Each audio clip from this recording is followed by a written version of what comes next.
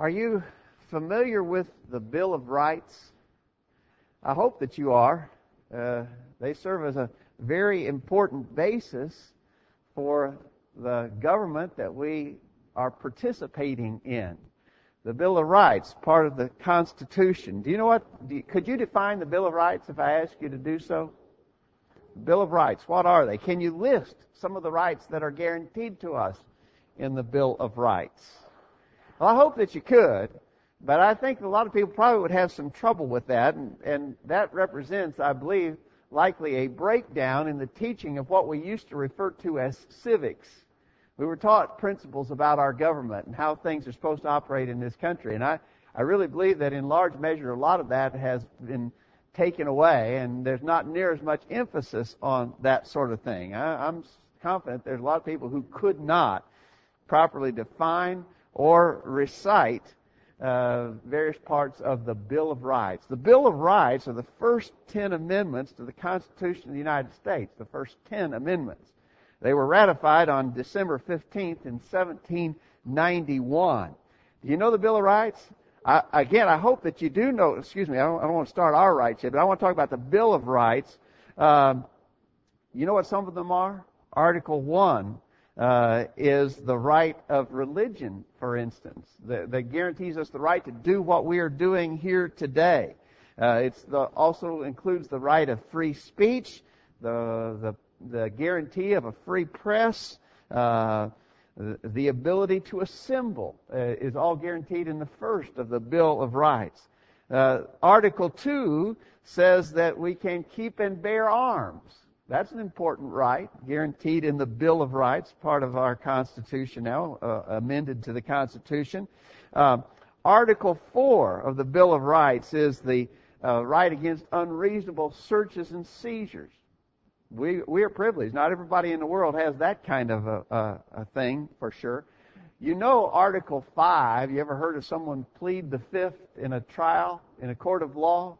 Article 5 says you don't have to testify against yourself, for instance. That's one of the principles in Article 5.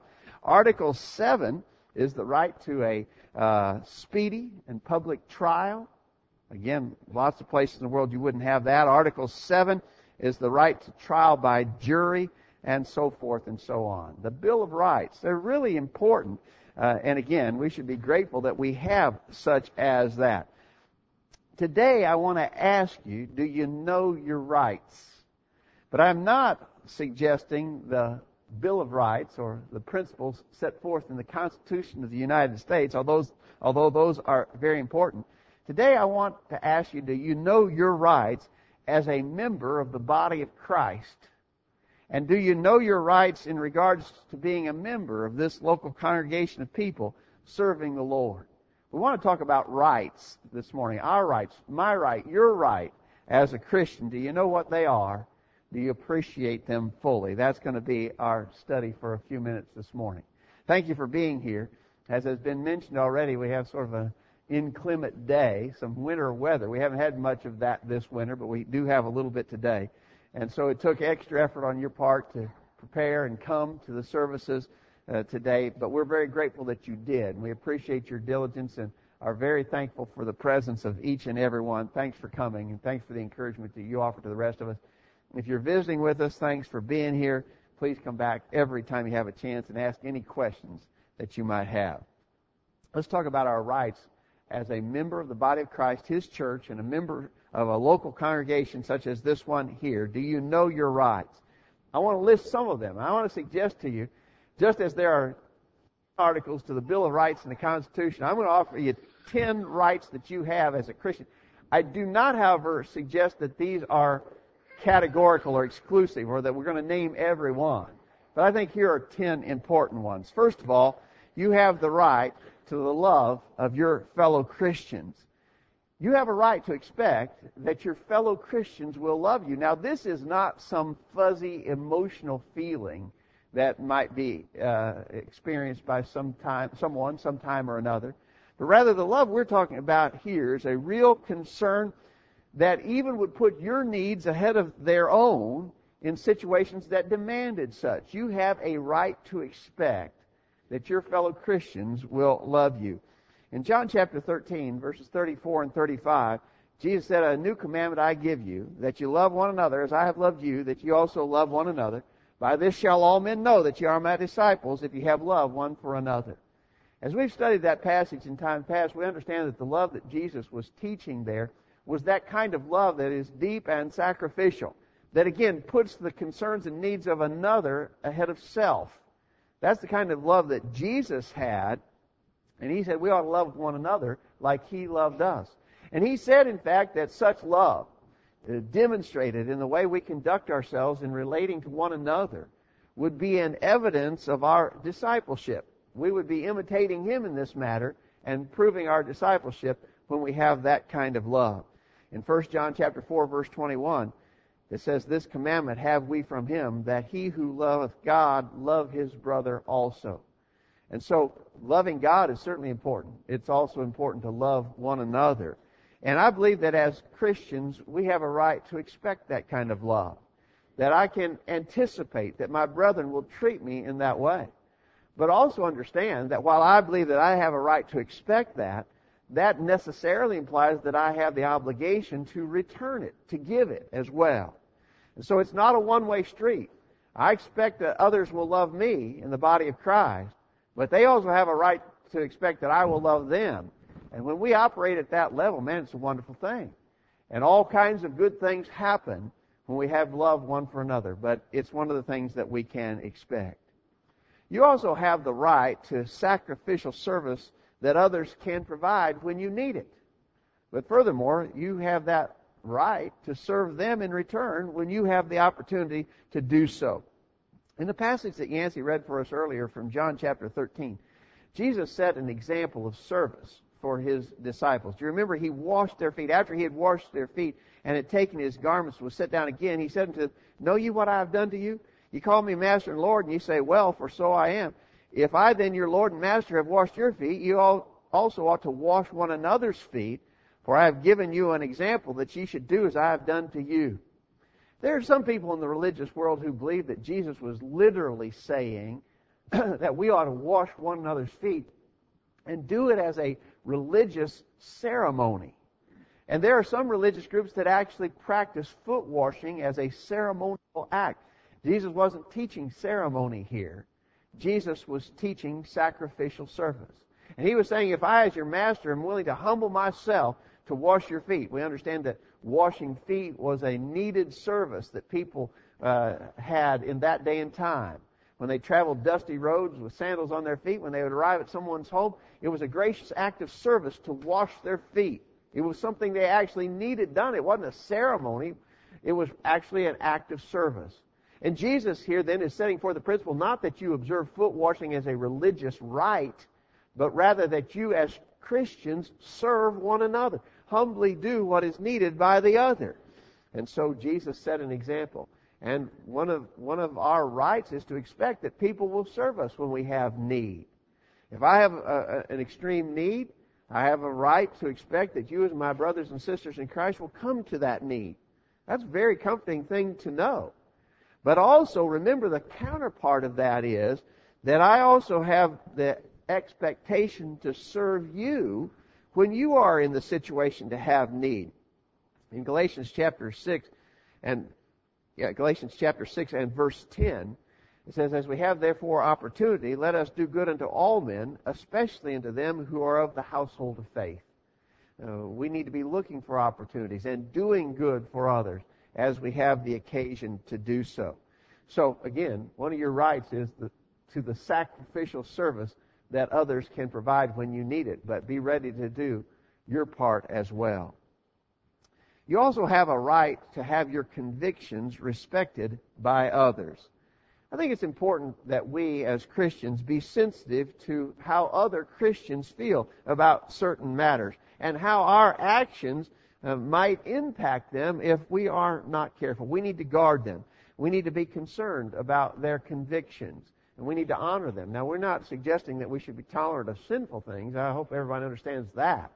But in regards to a situation where someone has a matter of conscience that doesn't allow them to do something or require them to do something that we don't do, when they have a matter of personal conscience, then we should honor that and respect them in that. In 1 Corinthians chapter 8, the Apostle Paul dealt with an issue that was a big problem in that time, and it was the problem of eating meats that had been offered to idols. A city like Corinth, for instance, was a place where many idols were worshipped, and when sacrifices were made to those idols, sometimes people would take the meat of that sacrifice and eat it, and some Christians had a big problem with that. Personally, in their conscience, they just couldn't deal with that, so they didn't do it. In this very epistle, Paul indicated that eating meats offered to idols is not one way or another. It's a matter of indifference. It doesn't matter. But, he said, if a brother has an issue with it, don't do it. Notice what he said here in 1 Corinthians chapter 8, beginning verse 10. If any man see thee, which hast knowledge, in other words, knowledge of the fact that eating meats to idols is not an issue. If a man see thee, which hath knowledge, sit at meat at an idol's temple, shall not the conscience of him which is weak be emboldened to eat those things which are offered to idols? And through thy knowledge shall the weak brother perish for whom Christ died? But when ye sin so against the brethren, and wound their weak conscience, ye sin against Christ. Wherefore, if meat make my brother to offend, I will eat no flesh while the world standeth, lest I make my brother to offend. Here Paul said, you understand the truth of the matter, and that is that eating meats offered to idols is not an issue. But there are some who don't have that knowledge. Their conscience is weak in the matter. They can't abide that in practice. But if they see you doing it, they may be emboldened to violate their own conscience in the matter. And he says, don't allow that so. Be sensitive to their situation. And he put forth the attitude we all possess. If this is a problem, then I won't do it. Even though I believe I have the liberty to do it, I won't do it if it is a problem. He says, I will eat no flesh while the world stands. And so, just as Paul was encouraging those in Corinth, so we should be encouraged to honor the personal convictions and consciences of one another. You have a right to expect that as a member of the body of Christ. Furthermore, you have a right to know that no one will unrighteously judge you or impugn your motives. Now, I'm sad to say that, unfortunately, a lot of times that sort of thing happens. Seems to me, unfortunately, that members of the body of Christ are a quite judgmental group of people, unfortunately. And we need to be careful about making unrighteous judgments, about trying to figure out what is in the other person's mind, trying to judge their motive even, judge their heart. We're, of course, instructed to judge righteous judgment. John 7:24. Judge not according to appearance, but judge righteous judgment. So judgments have to be made, but be sure they are righteous judgments. In the passage that we refer to so often in Matthew chapter 7, beginning at verse 1, Jesus said, judge not that you be not judged, but he was talking about this hypercritical and hypocritical judging that is described in the following verses. Why beholdest thou the mote that is in thy brother's eye, and considerest not the beam that is in thine own eye? Or how wilt thou say to thy brother, let me pull out the mote out of thine eye, and behold, a beam is in thine own eye? Thou hypocrite, first cast out the beam out of thine own eye, and then shalt thou see clearly to cast out the mote out of thy brother's eye. I have a right as a Christian to expect that you will not do what Jesus was condemning here, that you will not hold me up to some kind of artificial double standard, that you won't judge me for doing things that you yourself are doing. But unfortunately, sometimes that happens. As Christians, we'll see someone else, and now we may have lots of issues that we're not dealing with in our life, but we see some fellow Christian, they have some problem, and we're quick to jump on that before we deal with our own problems. That's wrong. Jesus was condemning that here. I believe that if we're operating as we should as Christians, then we should have the confidence that no one's going to make an unrighteous judgment against me. No one's going to impugn my motive. Nobody's going to be guilty of doing the kind of judging that Jesus condemned there in Matthew 7, where they're doing lots of things themselves that are not right, but they're judging me for something that I'm doing. Instead, what should happen is that each one of us should clear up our own problems, and then we can help one another deal with issues in our lives. But that is a right that I believe as Christians that we can expect. You have a right as a member of the body of Christ and as a member of this local congregation to the confidence that other people will not gossip about you or slander you. Again, I'm concerned that although this should be an expectation that we have, it's not always fulfilled. Because unfortunately, from time to time I hear of situations where people have engaged in gossip. I hear of situations from time to time where people are slandering one another, and that among Christians in the body of Christ, and it ought not to be so. I ought to have the confidence, and you should too, that as a member of the body of Christ, that just simply won't happen. My brethren won't treat me that way, and neither will I treat them that way. I won't gossip about them, and I won't spread slanderous reports. We need to be very careful in that matter. I don't think we're careful enough. We ought to exercise greater caution in this very important matter. In Ephesians chapter 4, beginning verse 31, it says, "Let all bitterness and wrath and anger and clamor and evil speaking be put away from you with all malice, and be ye kind one another, tender-hearted, forgiving one another, even as God for Christ's sake hath forgiven you." I think we know, don't we, when we've crossed the line and when the things that we are saying amount to gossip and slander. You know when you're doing that. And what you need to do is work very hard not to do that, because your brethren have a right to expect that you will not treat them that way. It's a great disservice to someone to gossip about them or spread evil reports. That's not right. And as Christians, we should expect that we will not be treated that way by our brethren.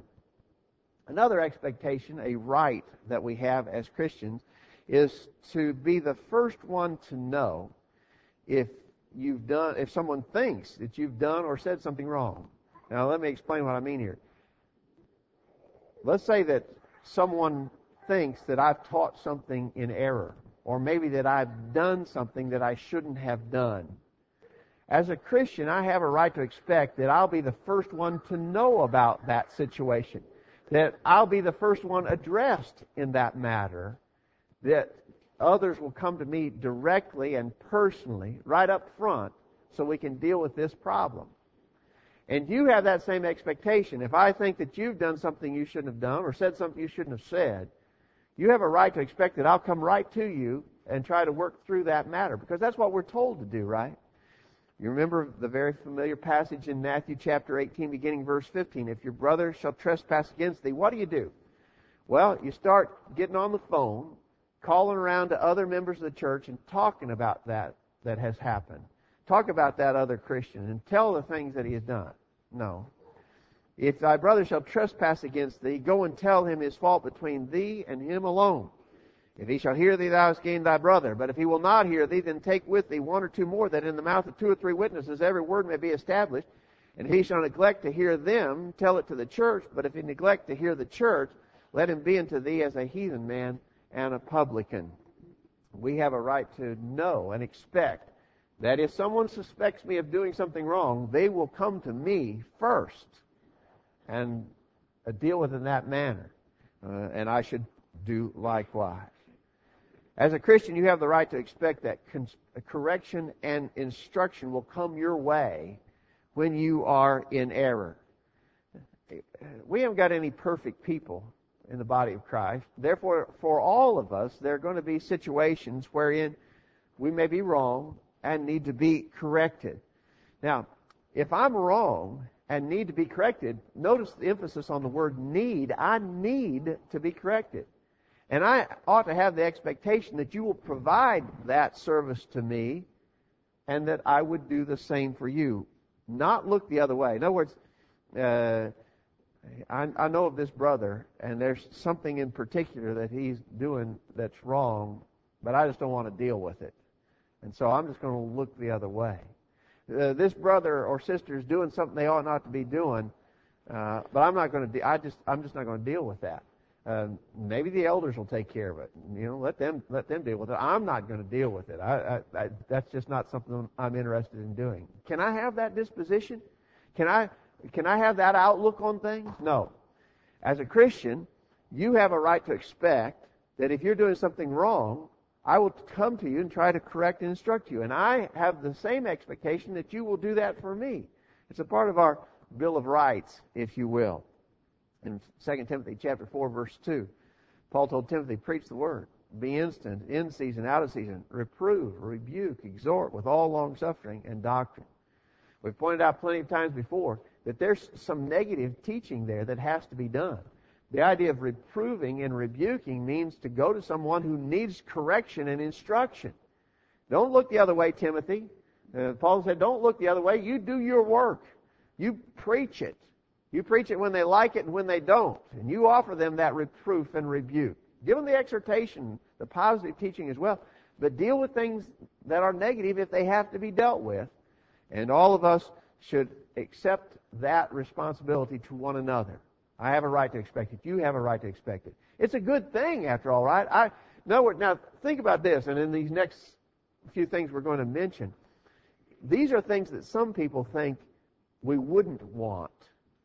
But actually, it's something that we desperately need, and we should appreciate that we have these guarantees in place and that these necessary acts of service will be provided for. If I'm wrong about something, if I'm engaged in erroneous or sinful practices, I need you to come to me and set me straight in that matter, and vice versa. And so this is actually a privilege. It's not something to be dreaded. It's not something to say, I wish it wasn't so. I wish people wouldn't act that way. No, this is very important for people to act this way, if you understand what we're saying. Along that same line, you have a right to expect to be restored, or at least efforts be made toward your restoration if you have fallen away. Remember in Galatians chapter 6, verse 1? Brethren, if a man be overtaken in a fault, ye which are spiritual, restore such a one in the spirit of meekness, considering thyself, lest thou also be tempted. You have a job to do. If you have a brother and sister in Christ who has fallen away, your job as a Christian is to do what you can to restore them. You have that job, and they have that job toward you on the counterpart. Again, sometimes people act like they don't want this, but it's something we desperately... I've known of situations where someone has fallen away or is in the very process of falling away, and they say, I don't want anybody calling. I don't want anybody contacting. I have even known of situations in churches where people threatened legal action if someone tried to contact them or tried to make efforts toward their restoration. What a huge mistake that is, of course. Because if I'm a person who's fallen away, then my soul is in eternal peril. And continuing on this course, I'll end up eternally in hell. I need someone to restore me. And I should have an expectation that if I've gone off, you all are not going to let me just wander on away, but you're going to do everything within your power to bring me back. I need to know that. I need to have that confidence that you won't let me just wander off and ignore my situation. You should have that same expectation. It's one of your rights to know that you cannot fall away and your brethren will ignore the situation. Instead, they will try to restore you. You have a right to disciplinary action by the whole church if such becomes necessary. Again, this is a thing that some people see as a great negative. You know, the whole idea of withdrawing from someone is considered to be just a mean and hateful and awful process. Of course, when we view it that way, we actually are making a statement against God, who in His wisdom taught this to be done. So if you think it's a terrible thing, horrible, of no value, it won't work, it does no good, if you have that outlook on this disciplinary action of the church, then you are actually critiquing God's wisdom in teaching that this is a thing that should be done. Actually, it's a good thing, a necessary thing. We've often talked about it, that sometimes if someone has been unfaithful to the Lord, it becomes necessary in an effort to restore that person, to bring them back before they are lost eternally. We read about the church in Corinth in 1 Corinthians chapter 5 being admonished to do this. And then when we get to 2 Corinthians chapter 2, we read about the fact that they had done it and it, in fact, had been successful in bringing back the erring brother. I need to know that if I've fallen away and I won't repent, you all will withdraw from me in a final, last-ditch effort to wake me up and make me aware of just how dangerous a situation that I'm in. In 2 Thessalonians chapter 3, beginning verse 6, Paul writes, Now we command you, brethren, in the name of our Lord Jesus Christ, that ye withdraw yourselves from every brother that walketh disorderly, and not after the tradition which ye received of us. Skipping down to verse 14, And if any man obey not our word by this epistle, note that man, and have no company with him, that he may be ashamed, yet count him not as an enemy, but admonish him as a brother. When we do this, we're not doing it because the person has become our enemy. Rather, he's still our brother, and we love him, we care for him, and we want him to be saved. And thus we'll go to the extreme effort of administering such disciplinary action when it's necessary. I have a right to expect that you would do that for me. You have the right to expect that all the rest of us would do that for you. You have that right. And finally, let me suggest to you that you have the right to be forgiven when you repent and confess. We just mentioned a minute ago the situation in Corinth, as is recorded in 2 Corinthians chapter 2, where the brother repented who had been withdrawn from, and Paul urged the church to restore and forgive him as he had repented. Jesus actually taught us to forgive our brother when he repents. Luke 17, verse 3, take heed to yourselves. If thy brother trespass against thee, rebuke him. And if he repent, forgive him. And if he trespass against thee 7 times in a day, and 7 times in a day turn again, saying, I repent, thou shalt forgive him. And so we have this right of expectation that when I repent, when I've done wrong, and I repent, when I confess my wrongs and repent of them, that you will forgive me. I have that right, and you do as well. Do you know your rights as a Christian, a member of the body of Christ, and as a member of a local congregation such as this one? You know, in our country, we hear people often express the statement, I have my rights. Or they'll say something like, I demand my rights. Well, certainly, as we've said in our lesson, in our country, there are rights guaranteed to us. But the big problem that I see in our country is that there are so many people who want their rights, but they will not accept any associated responsibilities that go along with those rights. That's a bad thing in our country, and I think that is one of the things leading to the decline of our nation. Unfortunately, in the church, I think some of the same problem exists. People believe they have rights. They don't even understand what all of their important rights are necessarily, but they want their rights protected, but they forget that such rights are also linked with responsibilities on our part. Do you know your rights? Are you also willing to participate in making sure that everyone else's rights are thus protected? We hope you'll think about that. I hope that our brief study has been helpful this morning. We'll end our lesson with a song of invitation. Our lesson this morning has been directed primarily to those of us who are already Christians about the things that we have both a right and obligation to do. So let us word first in our invitation to those of you who are Christians, are you right with God? If not, and if you know as you honestly consider your situation that you've not been faithful to Him, we beg you to come back in repentance, confession, and prayer with the promise and assurance that God will forgive you and your brethren will forgive you as well when you do that. If you're not yet a Christian, we hope that you will make the decision to commit your life in obedience to God. Obey that simple gospel plan of salvation. Hear, believe, repent, confess, be baptized for the remission of sins.